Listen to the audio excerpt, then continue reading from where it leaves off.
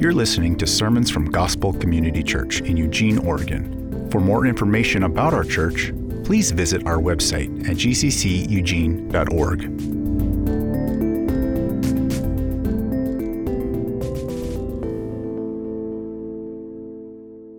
Money. What does the Bible say about it? We recognize our need for it to live and function in the world, but how should we manage it? Maybe a better question is, are we managing it? Or is money mastering us? As Christians, we recognize how we view or manage money cannot save us. Even our most generous acts cannot save us. Christ alone saves us through the most lavish generosity of all time, where he laid down his life as a sacrifice on the cross. Though our charity and how we manage money cannot save us, it speaks to how much we understand the generosity of God, giving us his Son so we can be reconciled to him for eternity. Therefore, money becomes an excellent diagnostic tool to identify where our heart is, because where your treasure is, there your heart will be also. Good morning. Welcome. If you would, go ahead and turn to 1 Timothy, which is toward the end of your Bible, right before 2 Timothy. And also, right after Galatians and Ephesians, Philippians, Colossians, just keep on going. Just know there's nothing shameful about being new or unfamiliar with your way around the Bible. And so we give those kind of instructions because sometimes there can feel shame when you're learning your way around the Bible. So 1 Timothy is toward the end. So go ahead and turn there. We're going to dive into this nice light topic. So we figured nice light sermon last week, hitting on subjects like abortion. Let's just follow it up with something light like money starting off this week. So here we go. That's where we're going to be at for the next 4 weeks. So a couple things real quick. Taylor, Allie, and Hunter, and everyone else involved, thank you guys for helping to make that video for us, just to give us a little bit of a framework about what the series is going to be. If you guys couldn't recognize, that was Hunter's voice. Good job, guys. Yeah. And John Phillips' snoring is legendary, but I will say this. He has committed himself to not be mediocre in any area of life, and so if he's going to do something, he's going to be the best, and we should acknowledge that and honor that. So, yeah, exactly. Yeah. So, with that, we should probably pray. Let's pray. Yeah. Father, we recognize this. There's a lot of pain and sadness and grief going on around the world. We recognize this truth and cling to this, that you're good. As a reminder of what one pastor once said is, Father, when we can't make sense of your hands, what we can do is trust your heart. And in the midst of pain and turmoil and everything going on in the world, but also inside of our own personal church family, Father, we pray that we would remember and cling to that truth, that you're good. Father, we praise you that you've displayed the goodness of your love. Being infinitely wealthy, Father, you could have given anything, but the one thing that would show the magnitude of your love is to give your only Son. And through you giving your Son and Jesus, Lord, through you coming, we have hope. We are rescued. We are purchased, not by gold or perishable things. We are purchased by your blood. And I pray that we would walk out of here this day understanding more of what it is to be purchased by you, what it is that you've endured for us to be purchased. We pray the gospel's heralded loud this morning and so clear, and that through it lives are saved and transformed.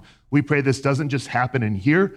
We pray that happens with our kids in the kids ministry this morning. We pray the same gospel is preached and taught and heralded. We pray that from a young age, you would teach our kids about who you are and what you've done, that you would save them, that you would transform their lives to be little missionaries that go and live in this world as a light for you, Jesus. So as the teachers back there with our kids this morning teach, let them teach clearly and faithfully to your word. Pour your Spirit out upon their time and upon our time, challenging us, encouraging us, exhorting us, and Father, healing us through your gospel and through your word. We thank you for this time. We thank you for this morning. As Ian reminded us, the Christian life is not a one-time mark of repentance and faith. It's an ongoing daily work. This morning, Father, let us walk in that repentance and faith in Christ. In Jesus' name, amen. All right, 1 Timothy chapter 6 is where we're going to be at this morning. Where do we start with the topic of money? There are so many things we could say. There are so many things that we could address, so many stories that we could tell. But just let me start off sharing a few things and even quotes that I've heard along the way. One time I heard and read this story. Whether if it's true or not, I don't know. But my spouse's credit card was stolen the other day. I haven't bothered reporting it because the thief spends much less than my spouse does. Another man said, I saw a homeless guy once on the street with a sign that said, one day this could be you. At that moment, I put my money right back into my pocket just in case he's right. Another story says that a man died and went to heaven. He was met at the pearly gates by St. Peter, who led him down the golden streets. They passed by stately homes and beautiful mansions until they came to the end of the street where they stopped in front of a rundown cabin. The man asked St. Peter why he would get a hut when there are so many mansions he could live in. St. Peter replied, I did the best I could with the money that you sent us. In other words, there wasn't much sent. What about the story of the junior high school teacher who asked her 8-year-old students sitting in Bible school for a Bible Sunday, if they had $1 million, would they give to the missionaries? And they all proclaimed, absolutely, yes. They screamed it. Would you give $1,000? And again, they all screamed, yes, absolutely. How about $100? Yes, they all agreed. Would you give $1 to the missionaries? She asked. And Johnny went silent. And she asked, Johnny, why did you go silent and clench your pocket? And he said, because I actually have $1. Interesting. Caleb Rexius, our former worship director, once said when he preached on money years ago, that what you do with $1 will be the same that you do with 10 and 100 and 1,000 and 1,000,000 and 10 million. Yet many people believe, once I get this, then my life will be generous. Once I have this much, then I will display generosity. But the truth is, we will most likely do what we will do with the money we have then, reflected by how we use and spend our money now. Now, there's some humor in these stories, but our Bible has a lot to say about money. This morning, we're going to be looking at this. This is our main point, that money is a great diagnostic tool. As it said in the video, money is a great diagnostic tool. Think about this. How much do our Bibles talk about money? One group did a study, and this is what they recognized through their study. There are 2,350 verses concerning money in the Bible. Nearly 15% of everything Jesus spoke about was related to money or possessions. 16 out of the 38 parables dealt with the topic of money. The only subject Jesus taught more about than money was the kingdom of God. Why? Why does the Bible speak so much about money? Because it is a great litmus test, as one pastor once told me. If you want to know the spiritual health of your people, you can oftentimes, not always, but oftentimes look to the generosity displayed in the church, because sometimes it's an understanding that a church who gives sacrificially and generously knows how much they've been given in Christ. Look at what 1 Corinthians 5, 9 through 13 says. This is Paul, the apostle, writing and teaching on the subject of what's called church discipline, something that we practice here. And if you're not familiar with that, church discipline is something that you practice within for your members. It's actually discipline of love. Just like you would discipline your children out of love, you would discipline a member. Someone is living a rogue lifestyle, wanting to just indulge themselves in their sin, we would turn them over to that sin to show that it's an empty well that's going to run dry, in hopes they will be reconciled back into the body of God. But look at what Paul says here. I wrote to you in my letter not to associate with sexually immoral people. 1 Corinthians 5, 9 through 13. Listen, not at all meaning the sexually immoral of this world, or the greedy and swindlers or idolaters, since you then would need to go out of the world. But now I'm writing to you, to the church, not to associate with anyone who bears the name of brother if he is guilty of sexual immorality or greed, or is an idolater, reviler, drunkard, or swindler, not even to eat with such a one. And this is where Paul directly opposes Tupac and says, for what have I to do with judging outsiders? Is it not those inside the church whom you should judge? God judges those outside. Purge the evil person among you. Have you ever heard, I never have, of church discipline being practiced on someone for greed?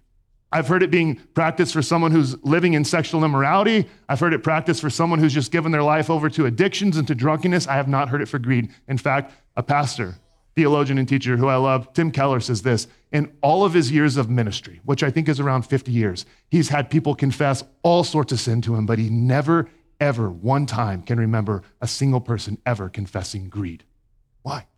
Well, when you wake up in the bed with someone else, you recognize you've committed adultery, but greed is sneaky. It's subtle.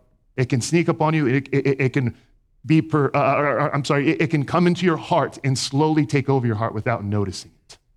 So, money is a serious subject. that the Bible speaks clearly about. And so, yes, we are moving through a topical series, but let me say this, that our hope and goal is to preach expositionally through, which means that we hope to give you this.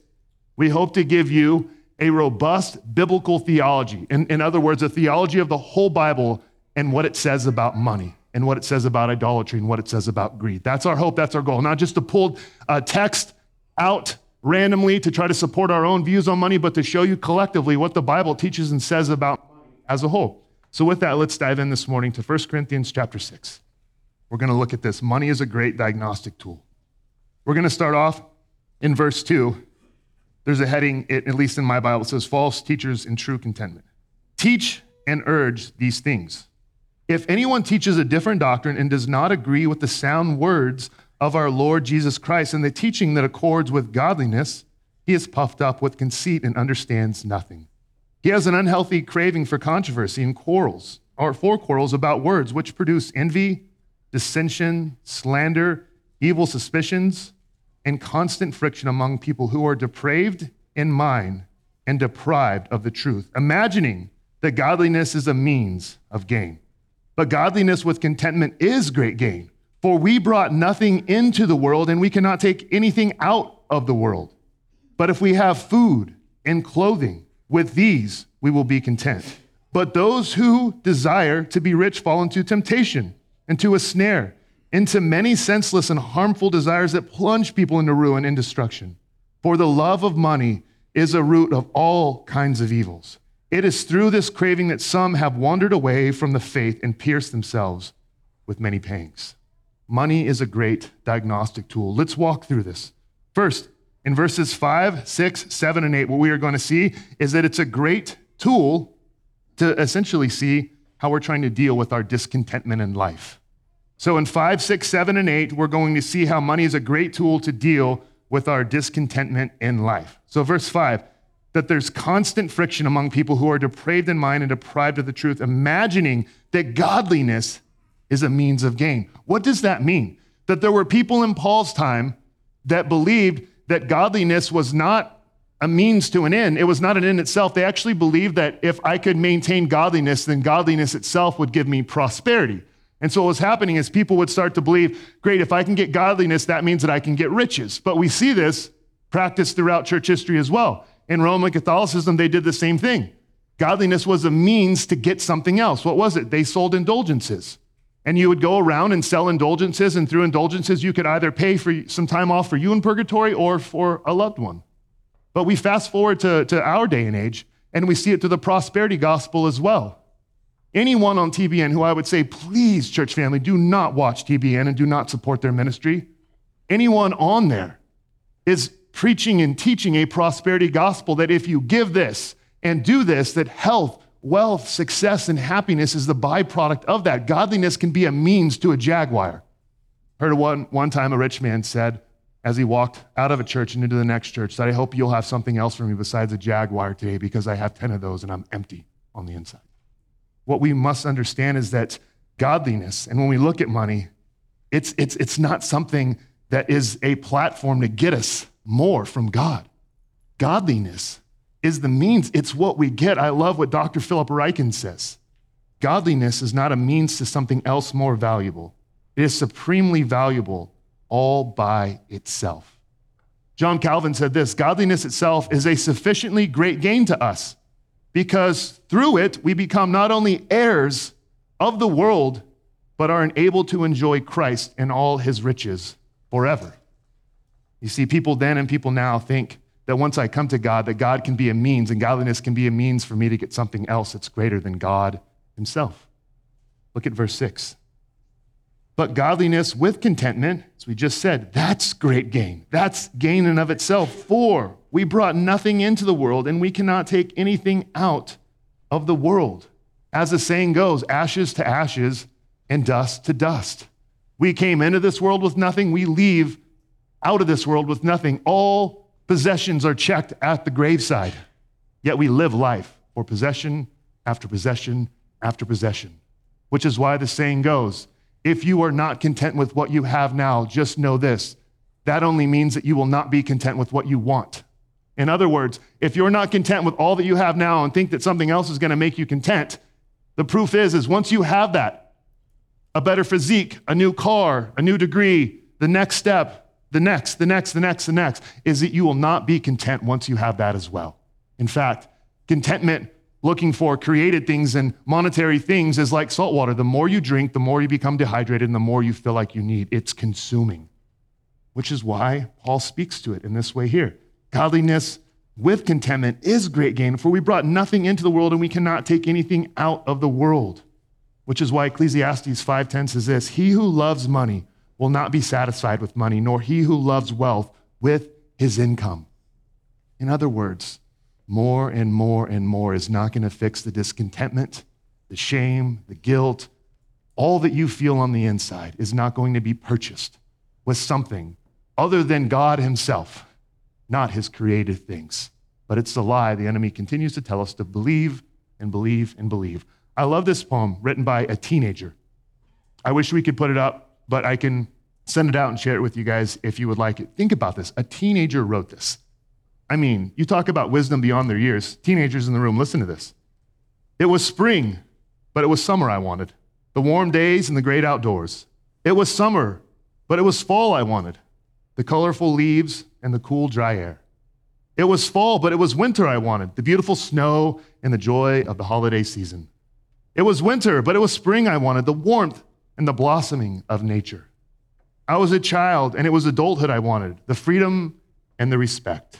I was 20, but it was 30 I wanted, to be mature and sophisticated. I was middle-aged, but it was 20 I wanted, the youth and the free spirit. I was retired, but it was middle-aged I wanted, the presence of mind without limitations. My life was over, and I never got what I wanted. Man, godliness with contentment is great gain. For we brought nothing into this world, and we can take nothing out of the world. But if we have food and clothing, with these we will be content. Well, there is hope because the Apostle Paul himself said, and just so you know, Paul was a Pharisee of Pharisees. He was set up for great wealth because the Pharisees themselves had great wealth, which is why they hated Jesus' teaching. One of the reasons why. They were amassing great wealth for themselves, and he spoke directly against that. Paul was set up for wealth, and Paul says in his letter to the church in Philippi, I have learned contentment. I have learned what it is to be hungry. I've learned what it is to be well-fed, and he says throughout this that I have learned contentment. It's something that we can learn. It's something we can grow in. Well, what's the big deal? Someone would ask, what's the big deal? Well, let's look at what the big deal is. Verse 9. But those who desire to be rich fall into temptation, into a snare, into many senseless and harmful desires that plunge people into ruin and destruction.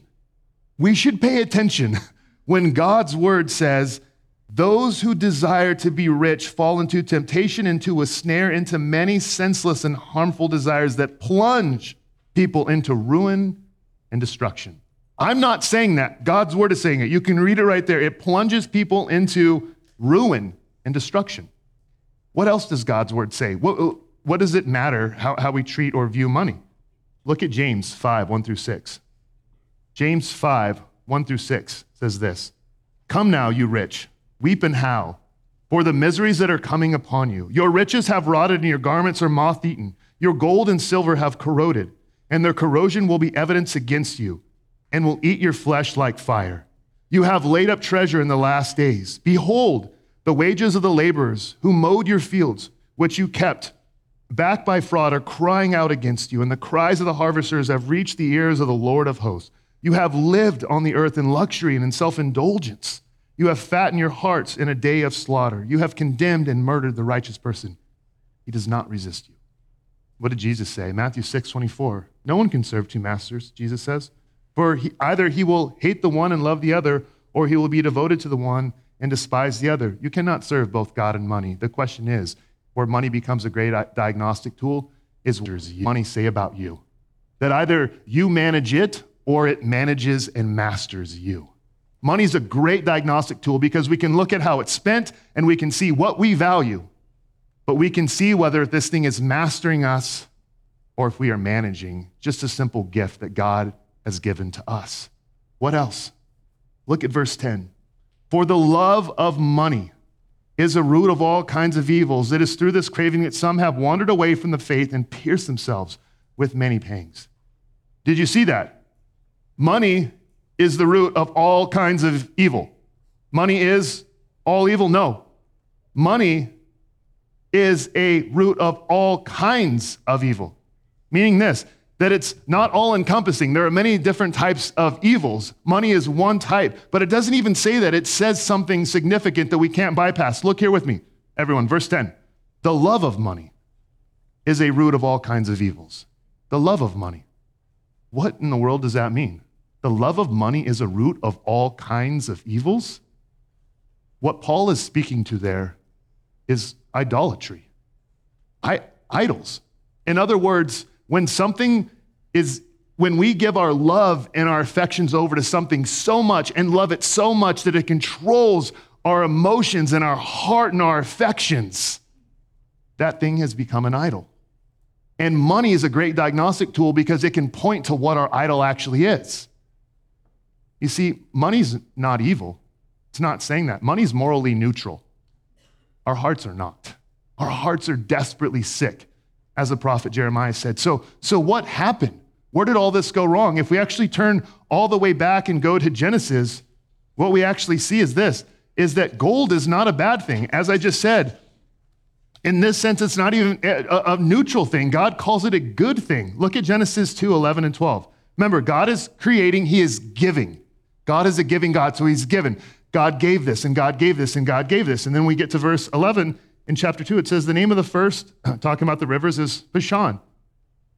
It is the one that flowed around the land of Havilah, where there is gold. Look at verse 12. And the gold of that land is good. God called the gold that he created good. So what happened? Well, in Genesis 3, we see something turn over. You see, God was giving, and God was determining what was good. And then for the first time, we see man, specifically Eve, see something and go, wow, it's desirable. Wow, it's good. And for the first time, we see someone taking something and saying, I want that selfishness, and it's going to be mine. It's a reversal. And then from that, sin enters into a fallen world. And what we see is the ramification of that is our world becomes greed. And first broken from our relationship with God, but relationally broken. We have to remember greed and money and all that happens in and around it actually affects relationships. It affects people. Well, what about the idolatry thing? Well, let me explain this. What I mean is that money is a great diagnostic tool that can point to the idol. If someone is a jealous person, jealousy is a surface sin that we can look at and go, wow, that's jealousy. What is it rooted in? Sometimes jealousy can be rooted in this. That person sees approval and affection being given to someone else, and they say, that should be mine. I want it for myself, and they're just trying to clinch to it. Therefore, they have an idol of approval. Underneath that jealousy is this longing for a man's approval that is driving, and it's coming out in jealousy. Look at how the downward spiral happens after sin. Cain murders his brother. Joseph's brothers sold him into slavery for 20 pieces of silver. Again, what could have been driving them is they were jealous that their little brother had their father's affection and they wanted that approval. You fast forward and you see the Israelites giving their worship over. They are ascribing worth. That's what worship is. Giving their love and affections to a golden calf.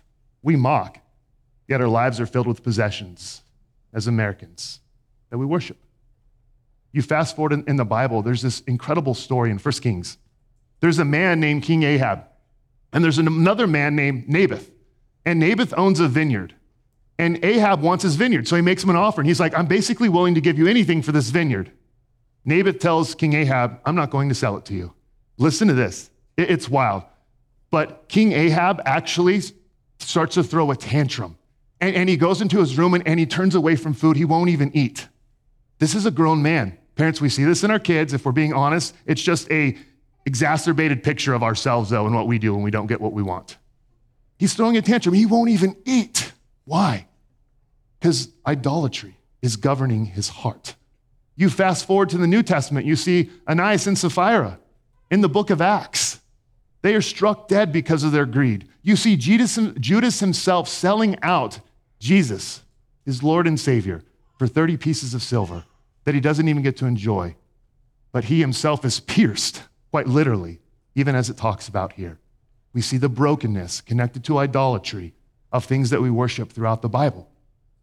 Let me give you 4 idols that are commonly driving our money. So if money is a great diagnostic tool and it's pointing to our idols, because it says the love of money is the root of all kinds of evil. So the things that we love are the things we're giving our heart and our affections to. For instance, if a bunch of people are sitting around a table and you want to know who's worshiping alcohol, it's not by having alcohol present at the table. It's by removing the alcohol from the table, then you get to see who has the alcohol problem. Because it's when people come undone. It's not when the idol is present in their lives.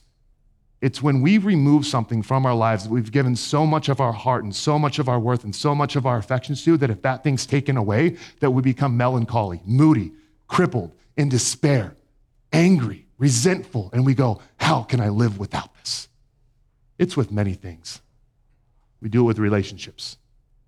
One day, either my wife, Allie, or myself will have to view the other one in a casket. What I hope and pray is that the Savior is not lying in there for either one of us. Because if we make one another a Savior that we worship, we will both die that day. Idolatry, in the way the Bible talks about it, it's a big thing. Giving our hearts over to things to worship, the created things instead of God. What does God lay out in the first commandment? You shall have no other gods except for me. So what are some of these source idols that we love? Power. First one, power.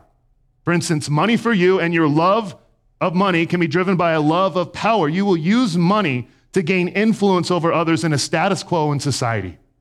You can gain respect from your peers and others in your field. They can go, wow, that man or woman's legit. Therefore, you love power, and money is a means for you to get more of it. Control. You love control. I don't like the way my spouse spends all of that money. It just bothers me. Let me ask this. Is it any different that you hoard money in a sense for security to feel like you have control over your life? And then therefore you stow away all this wealth, package it tightly, wake up every morning, look at your stocks, look at your accounts, look at everything to make sure that your life still has the control and the security that you want. Because if that's lost, I don't know what I would do.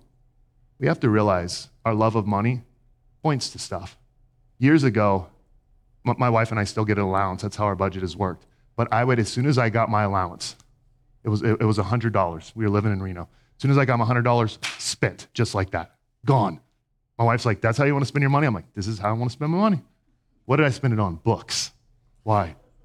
Because I was fearful of looking incompetent in front of people on subjects as a new pastor. What I have to do to maintain control and approval is spend a lot of money on books so I can have a lot of knowledge so people will have some sort of respect and approval of me. We can trace things that we're spending money on, like approval.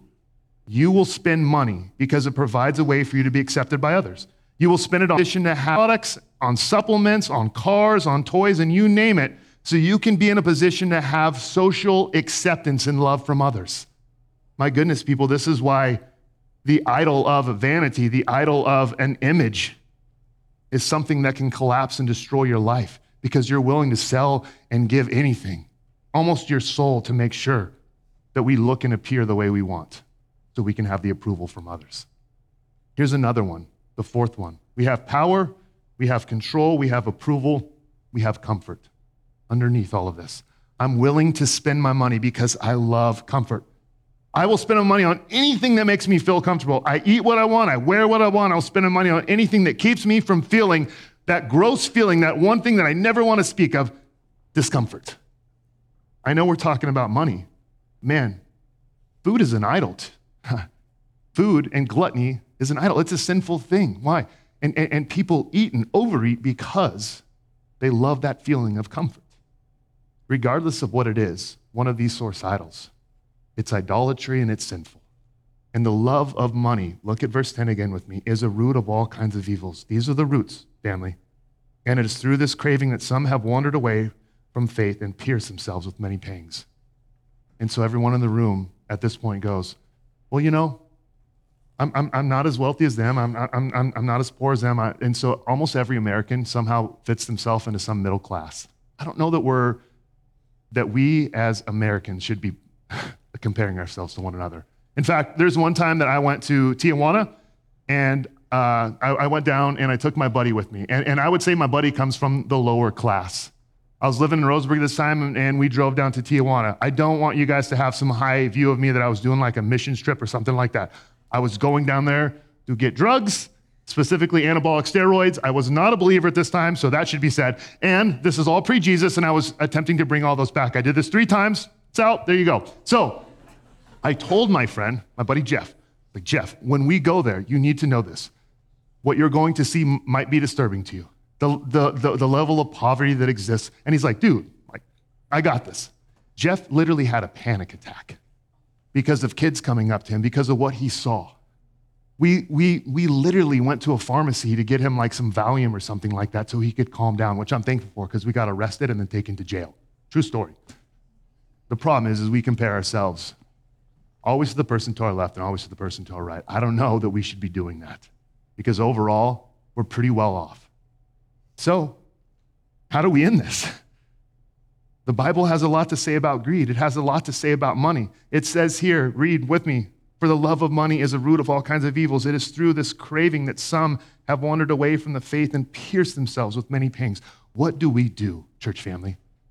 What do we do? Let me give 3 challenges, okay? And I know when I give challenges, some people are like, I ain't doing that. Okay, but just hear them and consider them.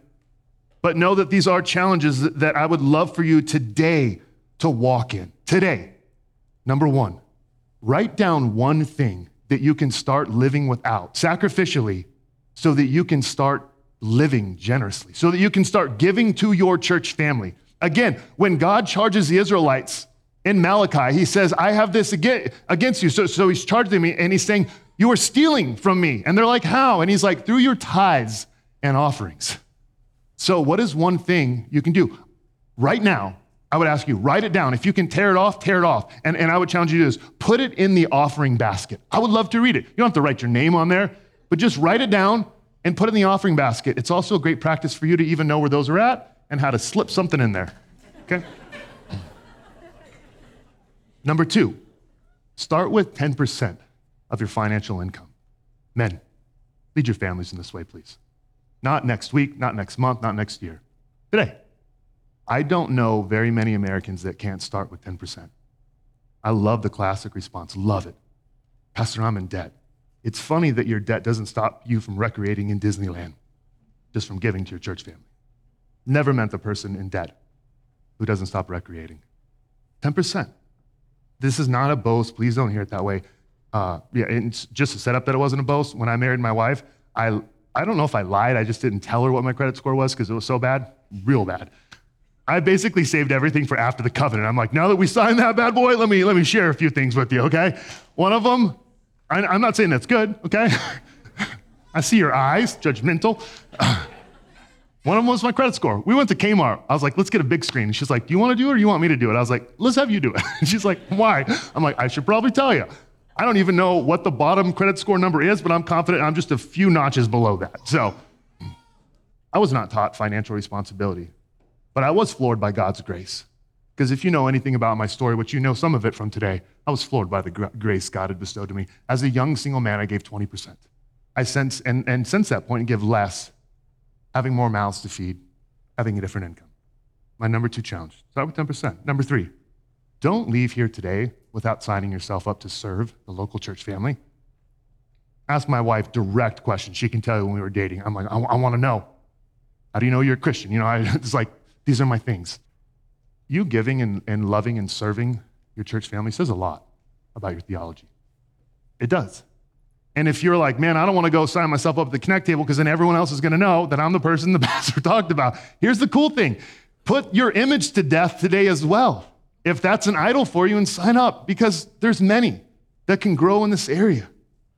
But let me end with this today because some of you are like, come on, man, need some good news. Need some good news. I'm going to name drop for a minute, so hang in there with me. Name drop. Used to have a coach of this all the time, and it annoyed me. Hang in there with me. I'm going to boast. I have a personal friend, and he's the wealthiest man in the world. In fact, my friend is unlike any other friend that you know. He has infinite wealth. My friend did what no one else would ever consider doing with their wealth. He set it aside. In fact, my friend had the highest position ever in the world, and he set that aside too, and he came to live in a public ministry as a homeless person, to love and serve people. No one who's wealthy does that. My friend was selfless. My friend was the only person who never gave his heart over to idolatry, who never worshiped money, who never loved it and saw it as a means to gain something for himself, but put it in its proper place as a means and a tool to love and serve others. Then my friend died, and he died as an idolatrous criminal who was greedy and scandalous on a cross, though there was no greed found in his heart, though he had never committed one act of idolatry. Why? And if you haven't picked up on it, my friend's name is Jesus. Why? The thing that floors me about God and his grace is this, that the man who had a perfect credit score became morally bankrupt on a cross so that he could take on all of our greed, all of our mismanagement of money, and all the wrath from a just and holy God it deserves, and then say, I will take that. And then what he says, now I will give you my perfect credit score. And what he's saying is, and this is the beautiful thing about the cross and about the life of Jesus, is that Christ was content in all things. He was selfless in all things. And in every way we're not, he takes that and says, that will never define you. It defined me on the cross. I became that. And what you became was this: content, selfless, giving, charitable, generous, and gracious, because I gave you that. He says, all of your sin, charge that to my account. Charge it. Continually throughout the Christian's life, all of our sin is charged to Christ's account. Preach this to yourself, starting today, starting tomorrow. Wake up preaching this to yourself. My sin, Jesus says, charge it to my account. It's infinite. In other words, it's an account that has no limits. And he says, and charge this to yours. My righteousness, my perfection, my humility, my love, and my generosity. That's yours. That's the gospel. And that through it, we have what the Puritan Jeremiah Burroughs said, we have every spiritual blessing available to us. Read Ephesians 1. God, our Savior, has blessed us in Christ Jesus with some. No, it says with every spiritual blessing in the heavenly places. What do we have? We have union with God through Jesus Christ. In other words, your credit score was lived out for you. Your life of moral perfection, that was lived out 2,000 years ago. There's nothing you can do today to change it because the gospel's not about you. It's about Jesus and the life he lived. You can't fluctuate the score. That's been given to you. That's set. Meaning this, that on your best days, you're not getting a better credit score in God's eyes and more love. On your worst days, he's not lowering your credit score and lowering his love. His love is steady, consistent, steadfast, and unchangeable because of what Christ has done for us. Amen? So know this, that if you feel shame or guilt or anything like that, that Christ steps in and says, no, no, no, that's mine. I took shame. I took guilt. I took your financial misstewardship. I took all that. That is not yours. That's mine. My righteousness and perfection, that's yours.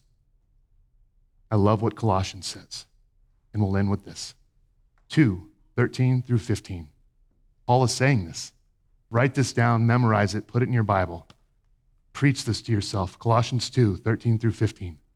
And you who once were dead in your trespasses and the uncircumcision of your flesh, God made alive together with him, having forgiven us all our trespasses by canceling the record of debt that stood against us with its legal demands.